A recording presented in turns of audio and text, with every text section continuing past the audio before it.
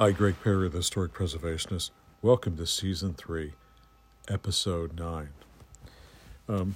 Back to our colonial trades series.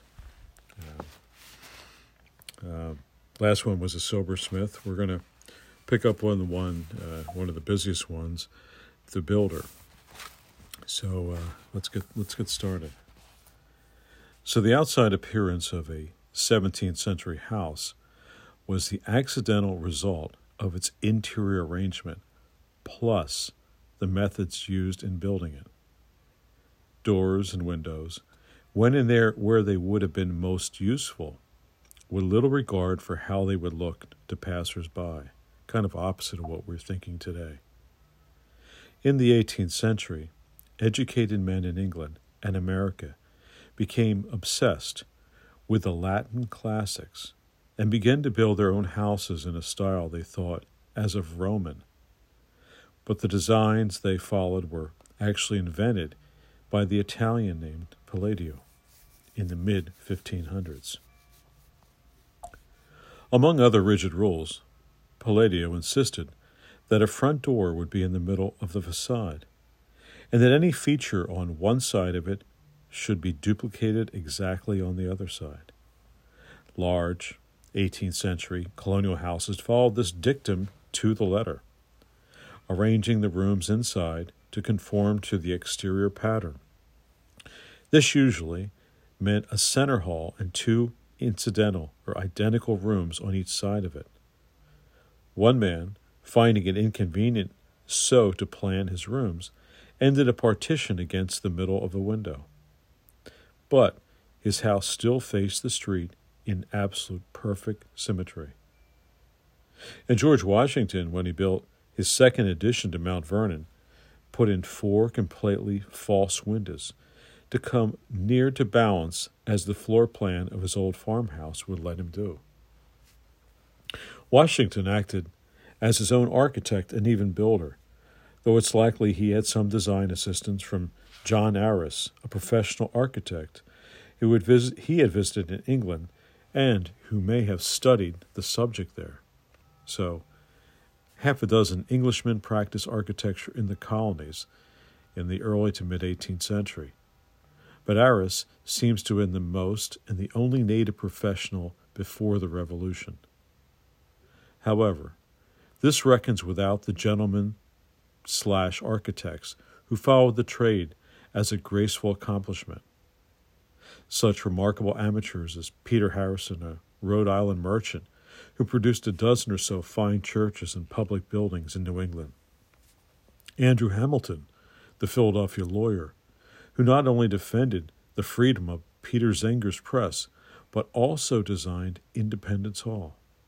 And above all, Thomas Jefferson, accomplished in so many fields, who repeatedly proved his architectural prowess.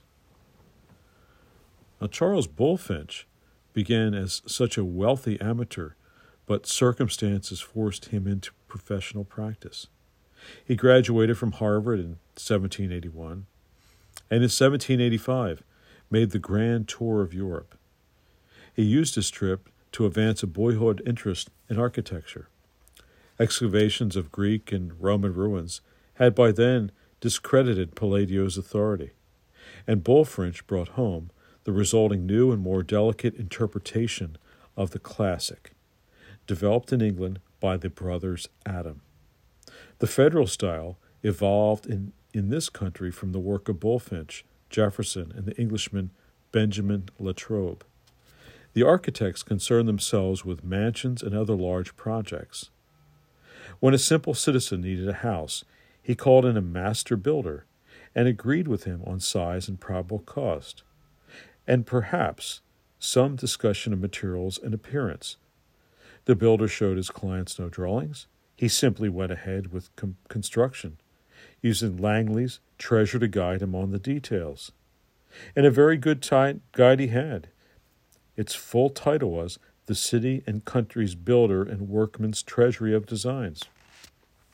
Meanwhile, Batty Langley wrote it, and he published it in London in 1740. Its engravings showed hundreds of doorways, windows, frames, and mantels, and also entire buildings. An experienced man could pick out what he needed and reproduce it with whatever changes his customer's taste or his own suggested. So this was all left up to master builders, and there was very little use for these kind of architects in that period. So, and maybe we need to go back to some of that today, because as we've spoken before here on the Historic Preservationists, there's a big problem with bringing quote historic architects or architects on restoration and preservation projects, because they're just biting part of the restoration pie. Restoration money is so difficult to come by. Grants are so difficult to come by, and you have these people on there's a local mundane, they call it a museum. It's probably a 10 by 20 foot little building, and $150,000 job just to bring a restoration architect to show how to restore the building. That's crazy. We don't have too many, but we have enough good carpenters that they can come in and they know what they need to do and they know what was there. We don't need to give away funds to an already depleted mindset of historic preservation. So this is the way things worked back then, and I hope we can go back to that as soon as possible. But so Langley's wasn't the only handbook, though. So all the carpenters had a book to look at and pretty well accepted, but there was a couple out there, for the restoration or even for new construction. Didn't need to have architectural plans drawn. So, and, as far as engineering goes, I mean, believe me, I think a lot of the early builders guessed, as far as load and force and vectors and things like that go, and where do we put some posts in the basement and the walls and the whole load of the house. But by and large, it worked. But one of the bigger problems that we see in these historic homes, going back to the 18th century, is they use green timber, and green timber needs to be used in your timber framing. But when you're putting excessive weight on it, it's going to hold up for a bit and then start to sag. And when it eventually dries out, it dries with a sag. So then a lot of times by shimming and other means, we have to compensate going in to get flooring level and things like that. So just something to think about. But, in retrospect, we would have told them to put more posts in the basement or put a wall here or a small wall there to aid. And, when these timbers dry out, they dry with like 4 to 5 times the strength of that green timber. So, and it's a real possibility you could put up some temporary posts in the basement and then pull them out. Once these things have set, they're going to be in good standing and straight. So, but too many times I find out over large spans of maybe 20 feet or more, they could have used a bit more posts. But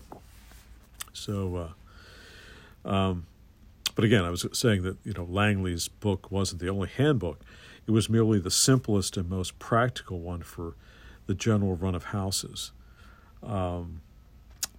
Even the most elevated of the amateurs and professionals at that time used James Gibbs' Book of Architecture, Isaac Ware's A Complete Book of Architecture, or one of a dozen others. British Architect is another comes to mind by Abraham Swan, that was actually printed and reprinted in Philadelphia in 1775. It was a practical builder's guide, like the Treasury. So copies of these books still do exist. They can be found. So a person who is familiar with them can tell which books serve for a given building, or can even note how often the native builders improved on the plates. So as in other trades, the master builder had to have served an apprenticeship and to have worked a long time as a journeyman carpenter and a joiner. The most gifted masters were wood carvers also. William Buckland trained in England, and he was brought to Virginia to be an indentured servant by George Mason, specifically to act as a carpenter and a joiner for the building of Gunniston Hall. He went further than that and ornamented the interior of the house with some of the more elaborate carvings to be seen in the colonies. In fact, he may have overdone it just a bit, but later he set up in business for himself at Annapolis as an architect as well as a carver and even an undertaker contractor, that is. While Samuel McIntyre learned the joiner's and the woodcarver's trades from his father in Salem, Massachusetts, almost at once he showed outstanding skill at carving and a natural taste in architecture. And anybody who's up in that area in Salem, you need to go to the Peabody Essex Museum. It's much more on the federal type furniture and decorative arts of the federal period, but many of McIntyre's pieces are there, and I would not say they're proportionally totally there, or it's totally not my cup of tea, because everyone knows I prefer the Georgian form of architecture, a lot of flowing, symmetrical lines with well proportioned with carving. I mean, American casework and furniture for me is maybe it has a dearth of carving. I could use a little more ornamentation at times, but the English had it right on. So McIntyre's carving is par none. So we must say that. So visit the Peabody Essex Museum when in Salem.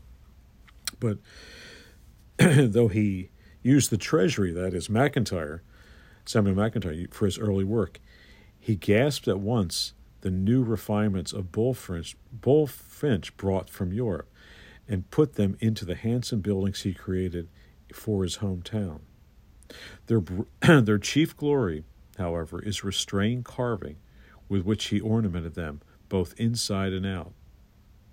McIntyre also did some wood sculpture, but in that field he never equaled either the Philadelphian, William Rush, or the brothers John and Simone Skillen, who carved figureheads for Boston ships.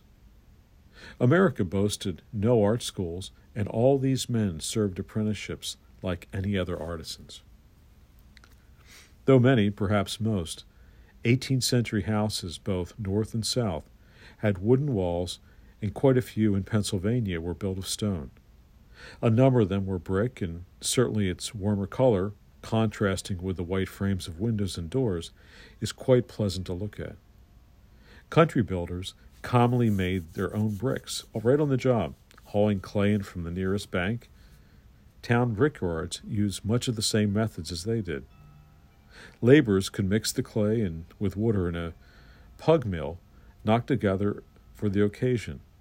Its only moving part was a wooden post rotated by a mule or an ox towing one end of the horizontal pole. A strongly built box surrounded the lower half of the post, and clay was shoveled into its open upper top. Stout pegs driven into the post were the stirrers, and stirred the clay into a puff and stiff paste, and their spiral arrangement worked it downward into a slot in the bottom, from which the molder took what was needed. So it starts at the top, water's added to make the right consistency, and it works its way out, and it comes out of an opening in the bottom. And what we call the brick maker here is a molder, M-A-U-L-D-E-R. But any carpenter could make a brick mold. It was no more than a grid of 2-inch boards partitioning 6 or 8-inch brick-size space. It had neither a bottom or a top. The molder, standing hip-deep in a pit, wet the mold and dipped it in the sand, and then the bricks would fall out later when they were shaped. Then he used his hands to press clay solidly into every space. The board the mold stood on kept the bottoms of the bricks flat, and it was scraped off, and another board flattened their tops. A helper dumped the new bricks onto an improvised rack to dry for a few weeks, air dry, that is. And then the kiln was built, with the green bricks themselves stacked in spaces between them to conduct heat in such a way as to leave parallel open-ended tunnels through the pile. Only the outside walls were laid close. Wood fires in the tunnels kept going day and night for 10 days, baked the clay extremely hard. Bricklaying was a respected trade back in that day, complete with apprentices, journeymen, and masters. They laid their bricks in a mortar of sand and lime, and prided themselves on the narrow evenness of their struck, or concave joints they made. Not infrequently they gauged bricks, meaning they shaped them, that is, by rubbing them against a formed metal blade so that they produced moldings when they were laid side by side. They also laid brick lintels over doors and windows that still support the walls above them with no help from metal bars. They built fireplaces designed for heating rooms that were so shallow that half the depth of the andirons stood out on the hearth, and yet they didn't smoke at all. So great, great chimney designers. And the interior of even quite simple houses provided plenty of work for a joiner. And since he had to shape by hand every piece and every molding he put in, he took a long time to finish it. Stairs had become staircases and put together almost like fine furniture. Sometimes, in mansions, they ascended from the middle of the large hall to a full-width landing, where they divided and then returned, reaching the second floor as two sets of steps along the walls. Sometimes they made the whole ascent in the great sweeping curve, a construction problem calculated to give a craftsman nightmares. The joiner had to plow out a rabbet in the underside of each tread of any staircase to fit in the upper edge of the riser into it. No longer did a string piece hide the ends of the steps. He had to finish and expand each step and often to ornament it with a carving. He had to mortise 2 or 3 balusters into each tread and to make the handrail that capped them. This meant shaping the rail's top, bottom, and sides with a special plane for each face, a short plane that could be pushed around the curves of the upturning ramps at the landings and around the spiral that often ended the rail at the bottom. Some rooms had their walls covered entirely with framed wood panels, accented by projecting baseboards, chair rail, and cornices. In others, only the fireplace wall was paneled all the way up. The panels on the other three walls were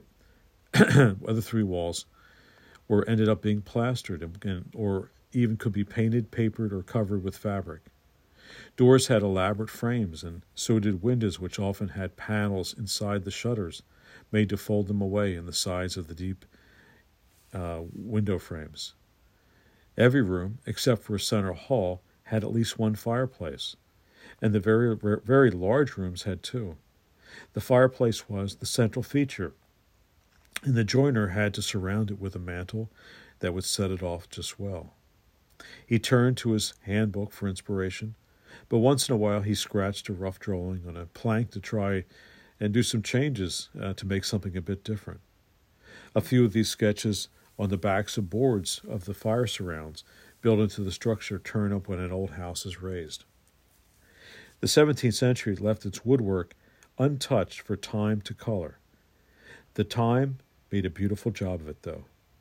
Most 18th century paneling was painted, not with pastel tints, but with good strong blues, greens, yellows, browns, and reds. We shy away from anything painted to imitate something else, but our ancestors did not. They often painted woodwork to look like marble, or they stenciled borders around the edges of floors, presumably to imitate that of carpets. So we're going to finish here, and that just kind of wets our whistle about the quote builder. And the most interesting thing about it was, again, you had competent builders and you didn't need architects. And I think you need architects today for new buildings, but in the restoration, I would, and I've been pushing in the Mid-Atlantic states that we can start up an organization that can vet carpenters, maybe on a state-by-state basis, region-by-region basis, that they go through a program and they understand how to incorporate or how to do the restoration, or we just want to know that their skills are up to par. So when they're doing exacting restoration, they're not, if they have to add any electricity or plumbing, that minimum destruction of the dwelling is going to occur. So something I've been trying to push, but of course you get a lot of resistance because nobody wants to have to go back and relearn. And people, a lot of these guys a lot of these carpenters, they call themselves carpenters, but I mean they're using air guns and non-traditional stuff, non-traditional building fabric, and they're just out to make a quick buck. And I mean, as we've talked again on the historic preservationists, so many of these houses are so cheaply made, and there's going to be a time, in some of these, I'm seeing housing developments that were actually built in the mid '80s to late '90s or mid-'80s to the early '90s, that these houses are totally falling apart. Nails popping, screws popping, delamination of the bloody cheap particle board they're made out of, and they're having $450,000 houses that have to be almost gutted now and totally rebuilt with new fabric. So, and some of them run too tight. I mean, you need airflow through a house. Even today when we're concerned with things like radon, but the houses are way, way too tight, and there's too much use of particle board and plywoods, and just think of all these great glues everyone's breathing out there. So it's pretty horrific stuff when you think about it. And even these they're just absolute rubbish, these mattresses they sell, full of chemicals that you're gassing off. And I mean, how bad can it get? You can lay on this piece of foam that they call a mattress today, and you can inhale these toxic chemicals for years, your face right buried in it, and you're paying sometimes $500, $600, $700 for a mattress. It should be illegal. How crazy is that? Between the glues and the formaldehydes gassing from building materials of houses and the mattresses today, pretty bad stuff. And not to mention up here in the Northeast around New Jersey and Delaware, some really bad drinking waters. But we've had some really bad polluters that have been exposed in this area.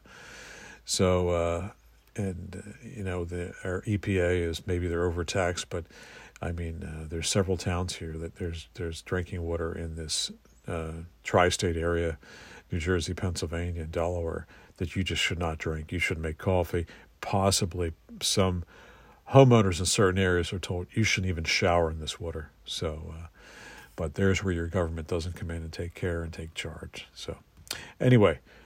Just getting those things off the chest. The historic preservationist, Greg Perry. Don't forget to look us up on Instagram. We have a few channels there. The Shivers House Museum, Perry's Clock Conservation, and the Historic Preservationist, which, all one word, small letters, leads you to IGTV. And don't forget our YouTube channel, full of instructive videos and videos that we put blame at people who are doing bad things for architecture and other decorative arts.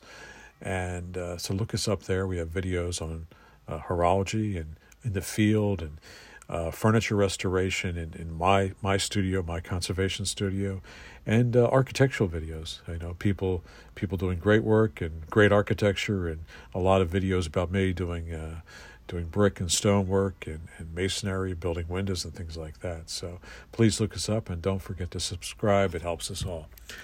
Greg Perry, the Historic Preservationist, signing off. Thanks, everyone, for listening.